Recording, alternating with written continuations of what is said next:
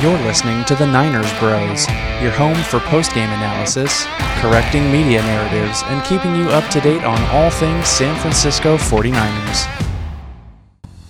What's up, guys? I'm Michael Ditchfield. And I'm David Ditchfield, and we are the Niners Bros. On this week's episode, we recap the 49ers' 33-17 victory over the Dolphins in what was by far the most interesting game of the year. The 49ers moving to 8-4 and still in first, but obviously the biggest story is that Jimmy Garoppolo left this game with a severe injury, and Brock Purdy, Mr. Irrelevant, final pick of the draft this year, is now the starting quarterback of the San Francisco 49ers. This has to be the craziest season in the history of 49ers football. Every week it seems like we talk about how snake-bit the 49ers are with this injury bug, and this week was no exception. Jimmy, of course, with that really awful injury. Before we get into all of that, a couple of other injuries as well. So this was Eric Armstead's first week back in forever, and the guy who's been holding down the fort for him, Hassan Ridgeway, now has a strained pec muscle, and he's going to be out 6 to 8 weeks, probably for the rest of the season. The 49ers are actually running out of IR designations, which who knew that was a thing, right? Well, yeah. 49ers fans do, because it seems like every year we're flirting with that. How ridiculous that we are still talking about all of these injuries. It's just hard to watch, and just, I mean, what else can you say? Bosa's dealing with some hamstring issues. It's going around. Yeah. I think the craziest part of this is we look at what was a huge victory for the 49ers against a playoff team. The Dolphins were hot coming in, darlings of the analytics world, with Tua being the number one rated quarterback, and they'd won 5 games in a row, and of course all the intrigue too with McDaniel and so many former 49ers players on this roster. It's so amazing how the 49ers first drive, ending with this Garoppolo injury, just completely changed not only the story of the game, but the story of the 49ers season. And it's absolutely wild. We talk about how in life timing is everything.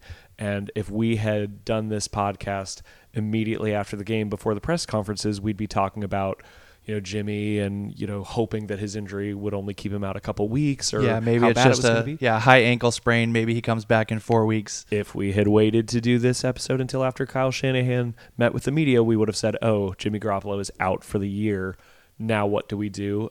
Now, today, we just found out, breaking news, that it was not a Lisfranc injury, and that there's hope that Garoppolo could return this year in the middle of the playoffs should the 49ers manage to win a game or two under Brock Purdy, which is so funny because Trey Lance's injury timeline, they've been very adamant that he's not coming back this year, but you absolutely could have the 49ers win a playoff game with Brock Purdy against an inferior opponent, and then have a week where the entire week everyone is analyzing videos of a rehabbing and suddenly healthy Jimmy Garoppolo and Trey Lance, while also breaking down Brock Purdy, who anything could happen, but between now and then very likely will lead the 49ers to the playoffs. Just imagine, I've never seen anything like this in football, where you could have the media trying to decide which of 3 quarterbacks the coach should start in a playoff game, penultimate to the NFC Championship game. It is crazy. Yeah, I mean, if you try to come up in your mind with the most bizarre, wild, twisting, turning event that you can even think of in terms of a quarterback situation, how could you do anything more dramatic than this? We talked about how the Jimmy injury, of course, with him being done for the year, how that's devastating. And now that wasn't quite enough drama. So we're going to say, actually, you know what? If the 49ers do win a playoff game or two, he could actually come back. It's just crazy. I'm just sitting here shaking my head. I can't believe this. Obviously, we've got to give Brock Purdy a tremendous amount of credit for what he did in this game. We will be talking about that, of course, at length, but some other quarterback news or drama, if you will, on top of all of this was Baker Mayfield. So you talked about the timing. A lot of people had Baker going to the 49ers as a backup option, or potentially to compete over Purdy. Kind of a lot of different opinions on that one. I know you and I actually don't agree on this one. Yeah. Typically, you and I are pretty much in lockstep when it comes to 49ers things, but we'll get into that in a second as well. But just so wild with the timing of all of this, right? So in the offseason, the Panthers decide, we're just not really sold on Jimmy. We're going to go with Baker. So they pass on Jimmy. Jimmy, of course, puts up career numbers for the 49ers. Clearly, it's like, well, they made the wrong choice. They should have gone with Jimmy, right? Because Baker's been benched and isn't even starting. So now, of course, Jimmy gets hurt. And in the same week, the Panthers decide to release Baker Mayfield. And everyone is saying, well, the 49ers are going to get him, right? Well, we didn't. He did not clear waivers. He didn't make it all the way down to the 49ers. Picked up by the Rams. Yeah. So that makes sense for them. With Stafford done for the year, who knows? He might retire. His body has been through a lot. He's definitely one of those Jimmy Garoppolo types where he's a warrior who gets hurt all the time and, plays through it as best he can. But he's had some really, really severe injuries over the years. He finally won a Super Bowl. You have to wonder, is he going to want to come back? Does he have that fire, that drive? Is that going to be the right decision for him? Baker has some upside, certainly, and McVay is a quarterback whisperer, right? Fine. So let's go ahead and talk about that, because I was stunned when this topic came up and you told me that you were totally in favor of Baker. Nick Bosa and I, he's not here, but Nick Bosa and I will respond later. But why don't you go ahead and tell us why the 49ers missed out? Tell me what we missed out on today when the Rams claimed him. Well, how about you start with all the reasons why we shouldn't? That way I can counter those arguments. I don't want to make myself look stupid here saying why we should do all of these things and then you hit me with all these facts. Okay, fine. I will tell you why I am glad that we do not have Baker Mayfield on our team, other than just the fact that that's not what Nick Bosa would have wanted, and we need to show Nick Bosa some respect. Baker Mayfield is next to Jamarcus Russell in QBR over the last few years, and we're always told to be careful of the company you keep. If you are anywhere near Jamarcus Russell in any kind of QBR or analytics rating, that means that you are playing the quarterback position as poorly as you possibly can. This is a guy who tried to play through a torn labrum last year. He got beaten up. And look at how, the 49ers nickname for Nick Mullins was BDN, right? We know what that stood for. They really admired his moxie and his cojones. You heard a lot of that about Brock Purdy. Why is it that Baker Mayfield can try to play through injuries, and yet you don't see his teammates out there campaigning for him, shilling for his teammates hate the guy? So he seems to be either washed up or damaged goods. He's not performing anywhere near the level of what he was a few years ago, and his teammates hate him. I just don't. I understand that he had a good year a couple years ago, but the idea of bringing an overly self-assured, Grant Cohn talks about good Jimmy, bad Jimmy. Baker Mayfield plays like bad Jimmy Garoppolo, just horrible decisions, turnovers, slinging the ball into triple coverage.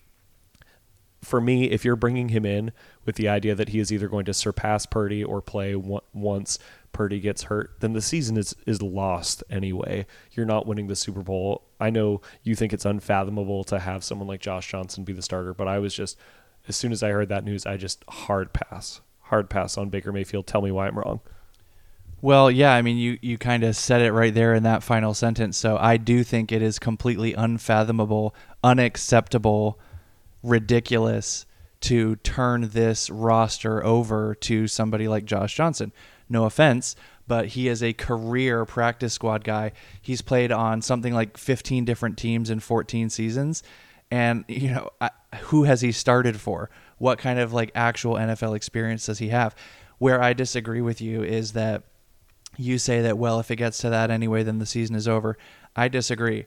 With the 49ers defense, if they come out and they play a good game, all you need is somebody who can manage the game and not make mistakes. So obviously when you talk about that, Baker Mayfield is not the first name that comes to mind.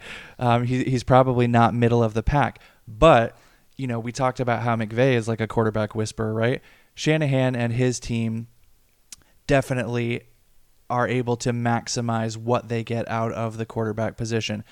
I mean, they didn't have a ton of success with CJ Beathard and Nick Mullins, but my goodness, who could have that kind of success with quarterbacks like that? So I think if they come in with an ultra simplified game plan for him where you're throwing short throws over the middle, screens, whatever, I think he's at least got enough experience. Again, I am not saying under any circumstances that he should start or even have the expectation to compete with Purdy at this point, but are we seriously riding Josh Johnson?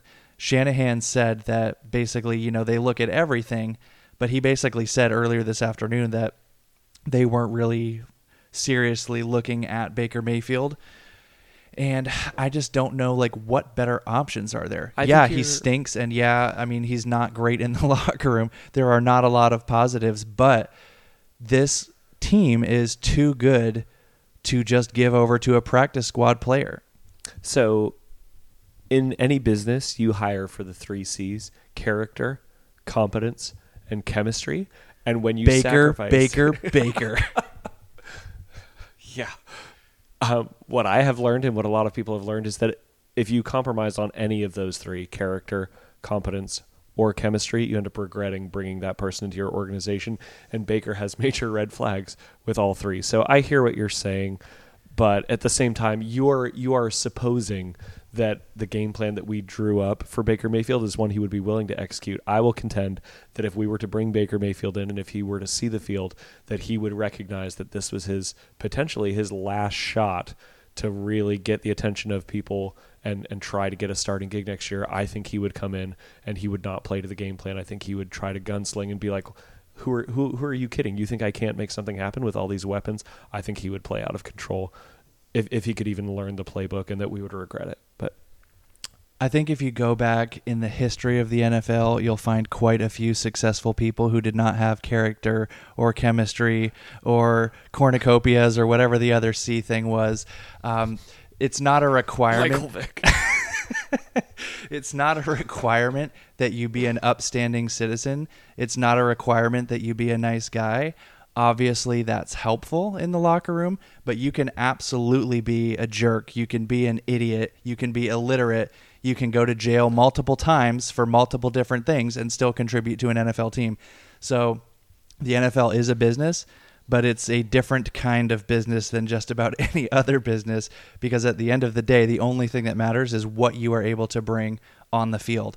And yes, we've already talked about how Baker does not necessarily bring a lot. His numbers are terrible. He's been really bad. He does make really bad decisions. Look, I'm not saying he's the savior. I'm not saying he's the savior of the franchise, but I just fundamentally disagree that if Brock Purdy gets hurt or if he turns out not to be the guy, I just can't. It makes me sick to think of having this much talent on the team, on offense and defense, and just be fine saying, we'll try again next year. I just can't relate to that at all. Well, we'll just have to leave it there and agree to disagree. And for those of you listening, yes, you can in fact do that. You can politely disagree and agree to disagree. The bottom line is Brock Purdy is the quarterback going forward, and we could spend an hour and a half on this, but I will just say it's so interesting how things can change. You know, the week leading up to this game, people were talking about Jimmy Garoppolo potentially coming back to the 49ers next year. And now that's unfathomable. Why? It's wild. Because they're going to look at his tenure here and say, well, he got hurt again. That's why we got off of him. You know, so next year, you know, theoretically they could bring him back. I don't think they will, because it just proved their point that this guy is too fragile. He gets hurt too much. I don't think so either. And it's really sad. I'm sad for Jimmy. I'm sad for Kyle and John and for the whole franchise that Jimmy is not able to at least take this team for a ride, give it a try, and go out on your own terms. In a sense, it is sort of poetic justice, if you will, that once again he is ending the season with an injury, as he has done more often than not. But he was doing so well, again, putting up career best numbers for him, his touchdowns to interception ratio, which is one of his biggest problems as a quarterback. These were the best numbers he's had ever by far. So it's just such a shame to see his season end this way. Again, there is a chance that he may come back in the playoffs, but like you said, so if Brock Purdy is able to get this team to the playoffs, we may be limping across the finish line, but it's going to be difficult for the 49ers to miss the playoffs at this point at 8-4. That being said, if he's on a roll and they're actually gaining momentum going into the playoffs, Jimmy has not been good in the playoffs. We respect Jimmy for what he's done. We thank him for what he's done. He has carried this team to be in an outstanding spot to finish the last quarter of the season strong and make a playoff push potentially. But it's just, I don't know. It's rough. It's just, this whole thing is crazy. Again, it seems like Garoppolo likely will not be back next year after this. I think that's probably the 49ers' final attempt at making it through a Super Bowl campaign with him.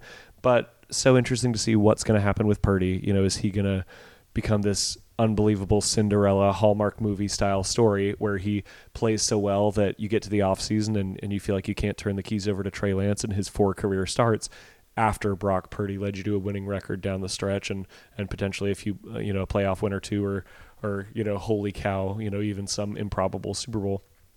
Who's the quarterback next year? Is it Purdy because of what he does over the next 2 months? Is it Lance because Purdy falls flat on his face?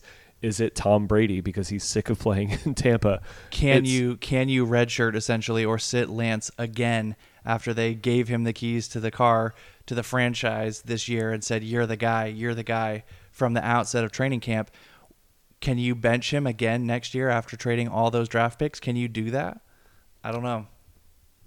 Yeah, all I have to say is hold on to your butts, 49ers fans. Like, it is going to be the wildest December, potentially January, and then just a fascinating offseason as we see how Kyle Shanahan and John Lynch try to piece together this quarterback room.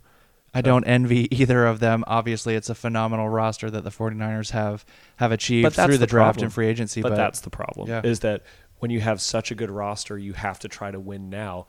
And how do you make the adult decision when in reality, really, it would be nice to know what you have with any of these quarterbacks. So enough about the quarterback situation. It's time to take you through the game. We're going to keep that a little bit more abbreviated, but that's what we do. We give you the storylines heading into the 49ers weekly matchup, and then we go drive by drive, and we're just going to talk about this amazing win over the Dolphins. So obviously the number one storyline was just 49ers facing 49ers, Southeast with Mike McDaniel, River Craycraft, Raheem Mostert, Jeff Wilson, Trent Sherfield, so many. And the coaching 49ers staff, Wes Welker, a couple of other coaching staff guys as well, and of course the head coach, McDaniel. And just so interesting to see how these teams would match up. A potential Super Bowl preview, people were discussing we'd won 4 in a row, the Dolphins had won 5 in a row. So a lot of excitement leading up to this game, and kind of a bummer that it wasn't picked up for either the Sunday night or that it wasn't nationally televised. Certainly there were some other good games that went on this week, but let's get right into it. Miami opens with the very first play of the game. It is a 75-yard touchdown to Trent Sherfield where Hufanga sort of followed Tyreek Hill. Maybe he should have stayed with Sherfield, and then Gibson took a really horrible angle. Al-Shaair had a chance maybe if he'd left his feet to get Sherfield down, didn't do it. And just immediately right off the bat, all this discussion about McDaniel and how maybe he was the true genius and has the student become the master. Miami opens with a one-play 75-yard touchdown. How did you feel? I was basically in stunned silence. My jaw definitely hit the floor. I was not expecting that. I was completely expecting, as we discussed in last week's episode, that I was expecting McDaniel to come out with something creative for sure, especially in the first drive and the opening drives. I don't even know that you could call this necessarily creative. It was just one of those plays. He ran straight up the seam and then outran the defenders. It wasn't like some kind of wild schematic genius. It was just a bunch of really weird things, bad angles, bad decisions, not diving to try and make the tackle. So I was definitely shell-shocked, but I have seen enough of this 49ers defense that I wasn't overly concerned. Obviously, that's not the way that you want to start the game, going down 6-0 immediately, like in the blink of an eye, especially in a game that you think has the potential to be an offensive shootout based on Miami's efficiency, their yards per play. They've been an outstanding offense this year. So obviously concerning, not what you want to see, but I do trust this defense. I trust D'Amico. And, again, I was shell-shocked, but not overly concerned. I think my level of concern was more just that we had wasted one of our defensive lapses on Trent Sherfield, knowing that we had to play the rest of the game against Jalen Waddle and Tyreek Hill, and feeling like, gosh, those guys are, or at least you believed that those guys would get theirs, and we just gave up a 75-yarder to Sherfield. Like, yikes. Well, that's the thing. They have weapons too, and we know what Sherfield can do. It seems like Sherfield is definitely more of a weapon if Trey Lance is the quarterback. Sure. No offense, Jimmy, but facts are facts. But yeah, they're going to get you one way or another. So the 49ers answered with a 9-play, 54-yard drive that ended in a field goal after Jimmy got hurt. I think the most frustrating part of that was that the first 2 plays of the drive, we gained like 3 yards and it set up 3rd and 7. And the pessimist in you as a Niners fan is like, oh my Lord, is it this easy? That's so embarrassing. Daniel and the Dolphins. So embarrassing. Yeah, they come out, one play, 75 yards. We get to a 3rd and 7 immediately. But fortunately, Ayuk picked up a first down on a nice 23-yarder. And one of Jimmy's final throws of the season, he rolls out and throws a perfect pass on the run. And then he hit McCaffrey in stride after McCaffrey made a defender fall down for a pickup of 33. So there were some good things on that drive. But on that 3rd down, that fateful 3rd down, you wish that Jimmy would have just gotten down and not tried to run away from 2 huge, freakishly athletic defenders. But he goes down. 49ers kick the field goal 3-7. And we didn't even really know that he was hurt at that point. The broadcast did not do a great job of they cluing us in. Dropped the ball completely on this. So a guy with Jimmy Garoppolo's history, we didn't see any of this in real time. Like, what were they doing? What were the cameramen doing? So Jimmy, after that sack, or the tackle basically where he gets his foot and ankle just crunched, he couldn't leave the field. He tried to run off the field twice, couldn't do it. Then he's on the bench shaking his head, and then he's getting carted off the field. We didn't see any of that in real time, and we're just hearing about it after the fact, like, what is going on, what happened. They didn't show the replay on his ankle until way later, so I don't know what they were looking at, what they were doing, but it's crazy that we didn't see any of that happening in real time. Sure. Miami's second drive featured probably an underrated, in a game where the 49ers had 4 turnovers, there was a play that wasn't a turnover but felt like perhaps the most important defensive play of the game. So Miami, after that easy touchdown, they have a play where Sherfield is targeted again over the middle of the field on a 3rd down in this drive. And Fred Warner began that play near the line of scrimmage, faking blitz. He dropped back to cover Tyreek Hill and carry Tyreek Hill to the second level defenders, and still managed somehow to get back into center field. I know it's a baseball term, but managed to get back all the way into the middle of the field to just get his fingertips and tip a ball that, if he had not affected, would have been caught by Trent Sherfield, and if not taken for another touchdown, would have been a 30 or 40-yard gain, at which point you're feeling like, oh my Lord, these Dolphins are just dicing us up. Just a freakish play by Fred Warner, reminding you that as much as we've been spoiled with guys like Bowman and Willis, Fred Warner is a unique athlete and a unique linebacker. It's just amazing. Yeah, he's a great tackler, obviously, sideline to sideline defender with the speed, but his claim to fame is his pass coverage. The PFF scores don't always show that, but when you look at PFF, sometimes the scores make sense and sometimes they don't, right? So like Nick Bosa had 3 drive-ending sacks in this game, and he was like somewhere in the 70s. It's like, okay, I'm not sure how that works exactly, but yeah, Fred Warner has been spectacular his entire career. He had that one sort of off year, if you will, but yeah, that was a huge play, and really significant because Tua was off in this game. Like, it's just clear to see from the get-go, Tua was not quite right. I think he knew how much this game meant to his head coach. He is completely aware that this game is a measuring stick for both teams.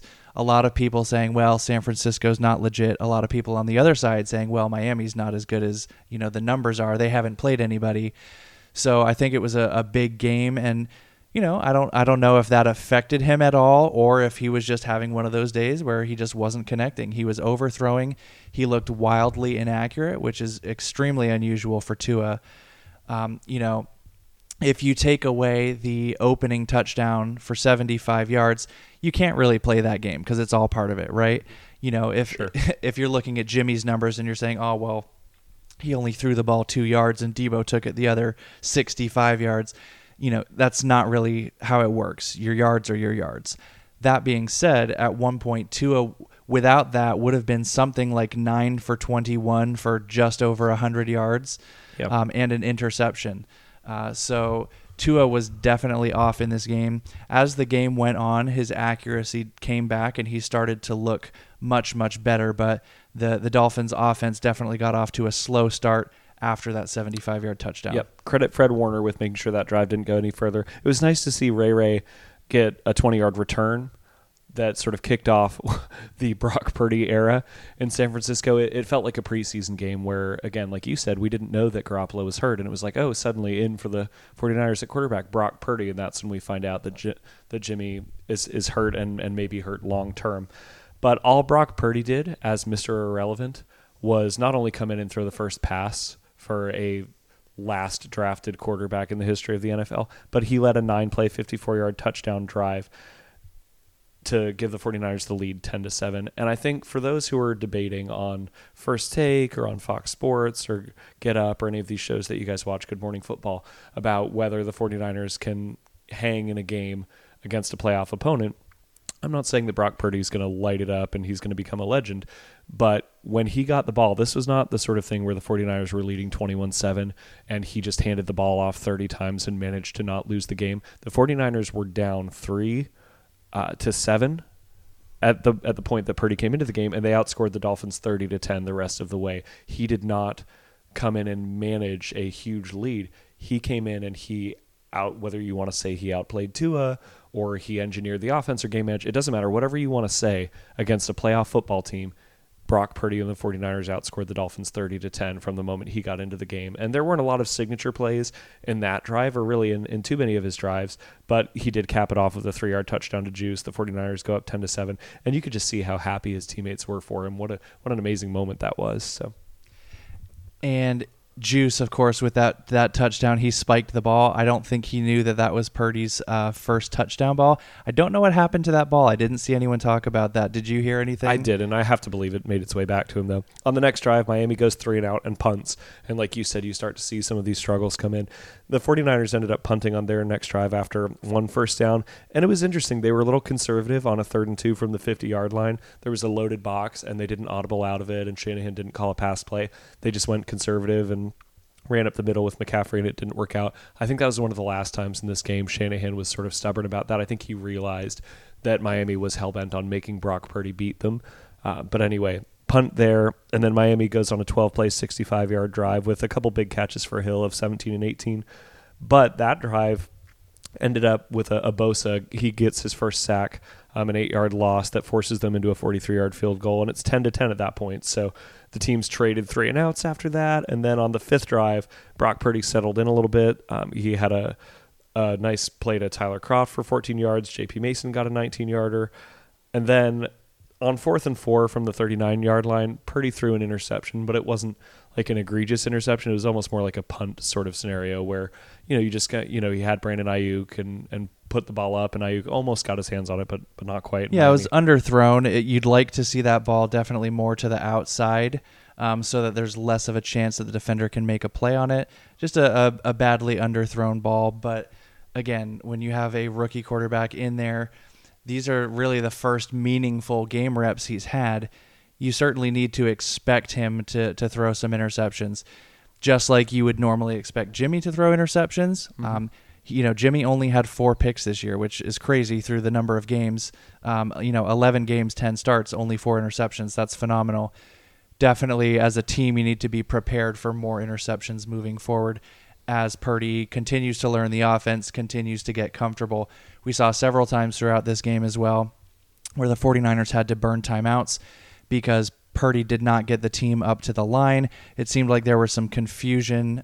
Sure. Shanahan even said that there were a couple times where he called a play, and whether Purdy didn't hear it or didn't recite it correctly, the team came out in a different formation than what he had called. So I think that's not unreasonable when you consider that Purdy had no time with the first team and that he was suddenly, walking into this game. But Purdy prior to this game was basically famous for trying to hand the ball off to Mason when Mason was running behind him. So, to say that he came in and did what he did, the short story or the short headline, if you will, is that he exceeded all expectations. Sure. The interception there did not hurt you. Like I said, it functioned more like a punt. You could quibble and say that if he had waited another second, McCaffrey did leak out and would have been open to pick up the first down. Yeah, but he could have done one of those Tebow sort of jump passes, and yeah. But I think Purdy was intent on getting the ball out of his hands because Miami really, from the moment Purdy came into the game, they just made a decision to just ramp up, load the box. Brought the house.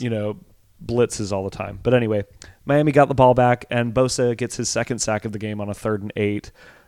And it's just so nice to see on 3rd down, Nick Bosa on the field chasing down quarterbacks, doing what he does best. San Francisco had 3 minutes left before halftime at that point.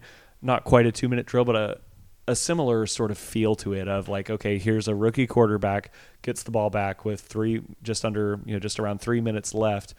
Can you score before the half, especially knowing that you're going to get the ball back? And they did. He led an 11-play, 76-yard drive. Probably the play of the game for him on 3rd and 10. Miami brought the house, had a free rusher. Purdy recognized the blitz and called not a full-blown audible, but a hot tweak. route. Yeah, a hot route for Kittle. Managed to get it out to him for a pickup of 20 on 3rd and 10 that pretty much everyone agreed after the game was sort of the play of the game for Purdy, to recognize that, to beat the blitz, and to stand in there and take a shot and still hit Kittle in stride. It was just an amazing throw. Yeah, that was a big-time throw for sure. That's an actual statistic now. Big-time throws. That truly was like the definition of a big-time throw.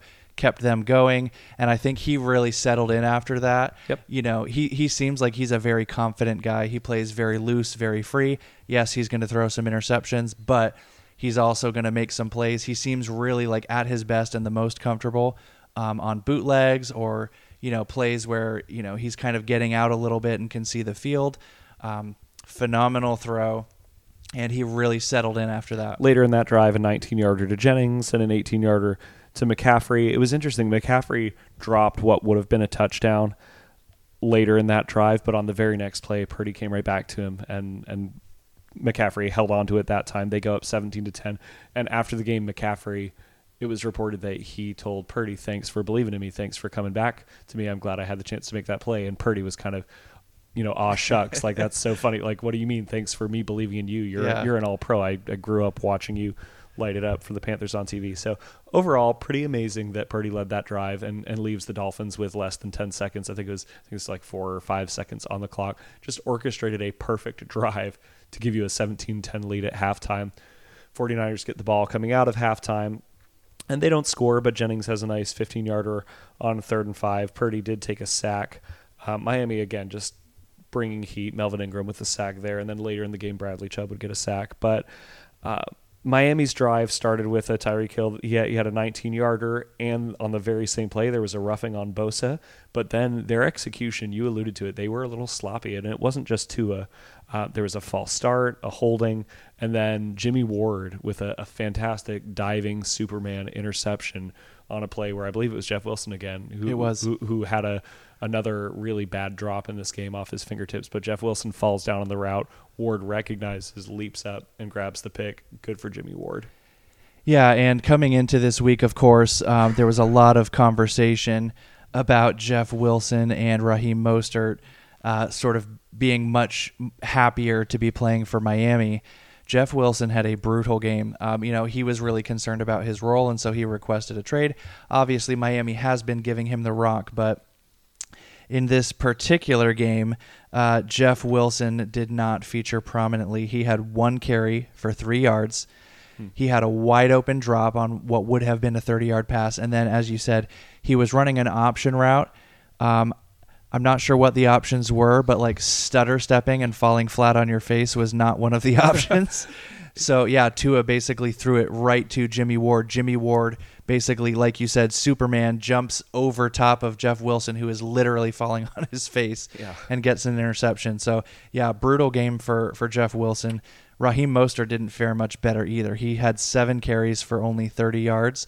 So for all that trash talking they did, really a rough game. Mostert did kind of try and walk back some of those statements, and, in terms of when he said we have more talent here, he said that he was implying that Miami has more talent now than they have had in the past, not that Miami was more talented than the 49ers. That's not how Debo took it. Yeah, I don't know if that's true or not. I think if not, it's probably like the best save of all time. Very smooth, right?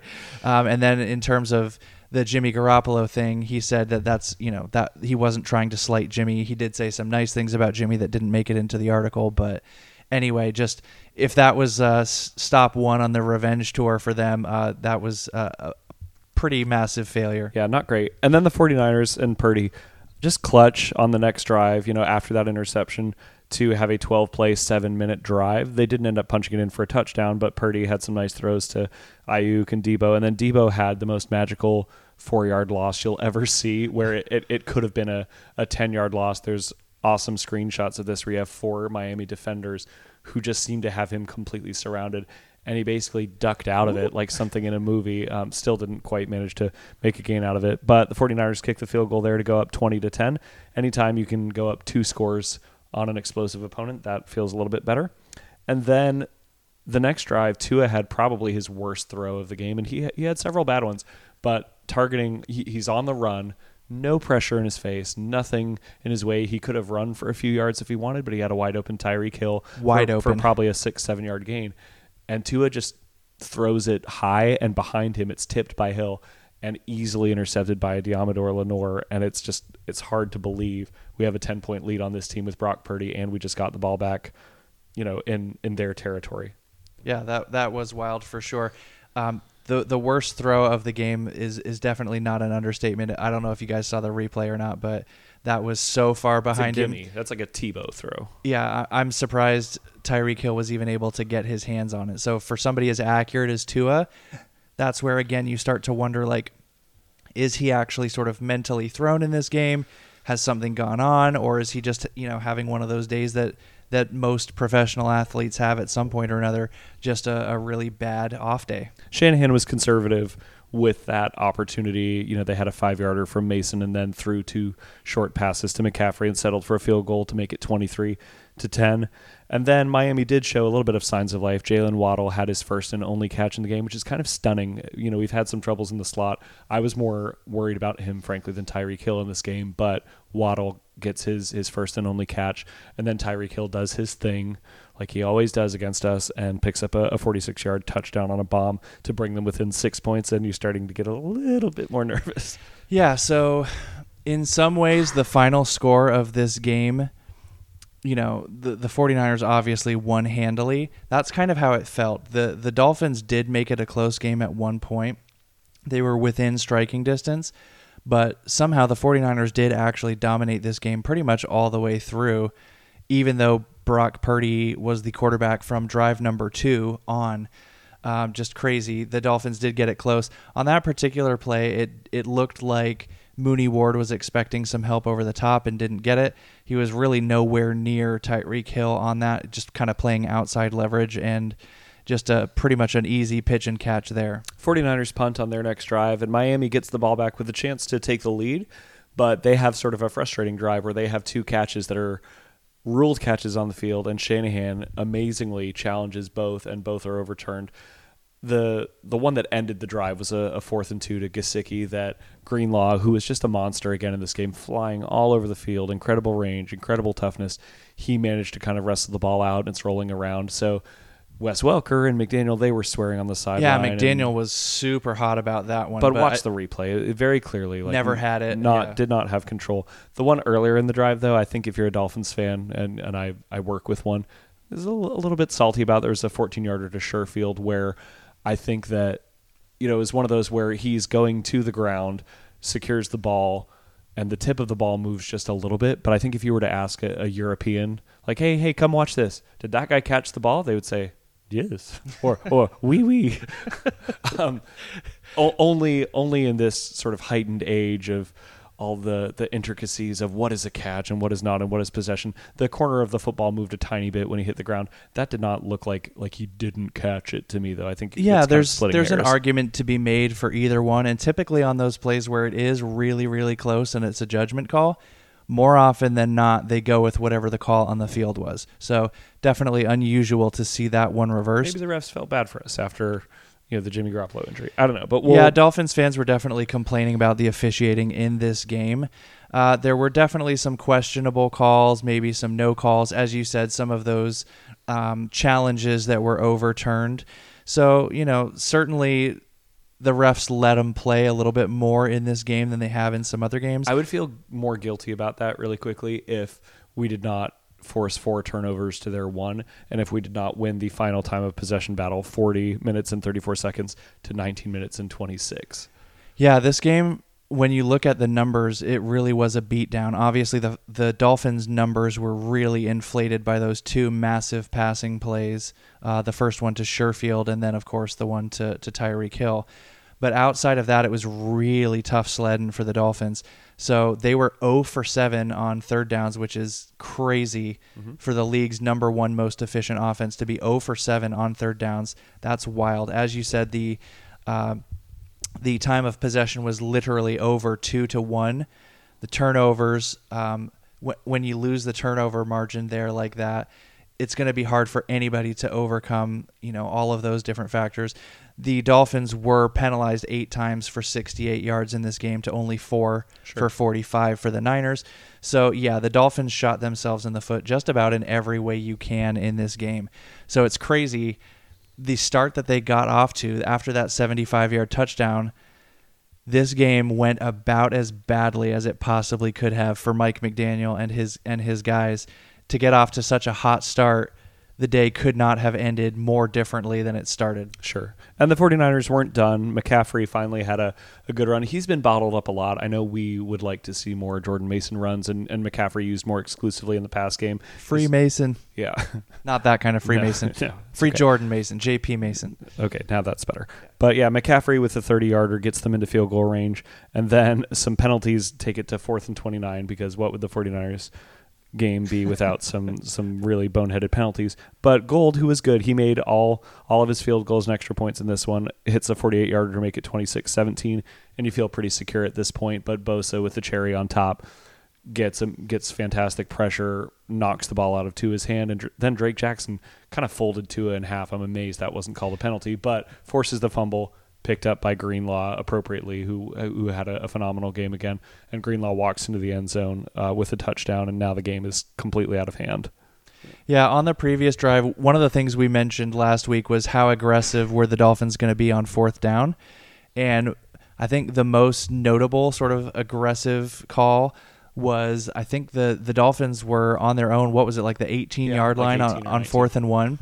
And they did actually go for it there. They picked it up. So that was definitely a ballsy call for sure. They did later go for it again on 4th and 2. That was the one to Gesicki that Greenlaw broke up. Also in this game, Drake Jackson did have another pass batted down at the line. That seems to be something that's kind of a specialty for him. We don't have a ton of guys who do that. I feel like he's really close to making an impact. He's not on the field that much, but yeah, like you noted, in half the snaps, he's among the league leaders in passes deflected, which matters tremendously when it takes 2nd and 10 and makes it 3rd and 10. Yeah. And we already mentioned this, but Bosa with his first 2 sacks were on 3rd down, so literally drive enders. And then the last sack, just brilliant move to get around the edge, force that fumble that Greenlaw does the scoop and score.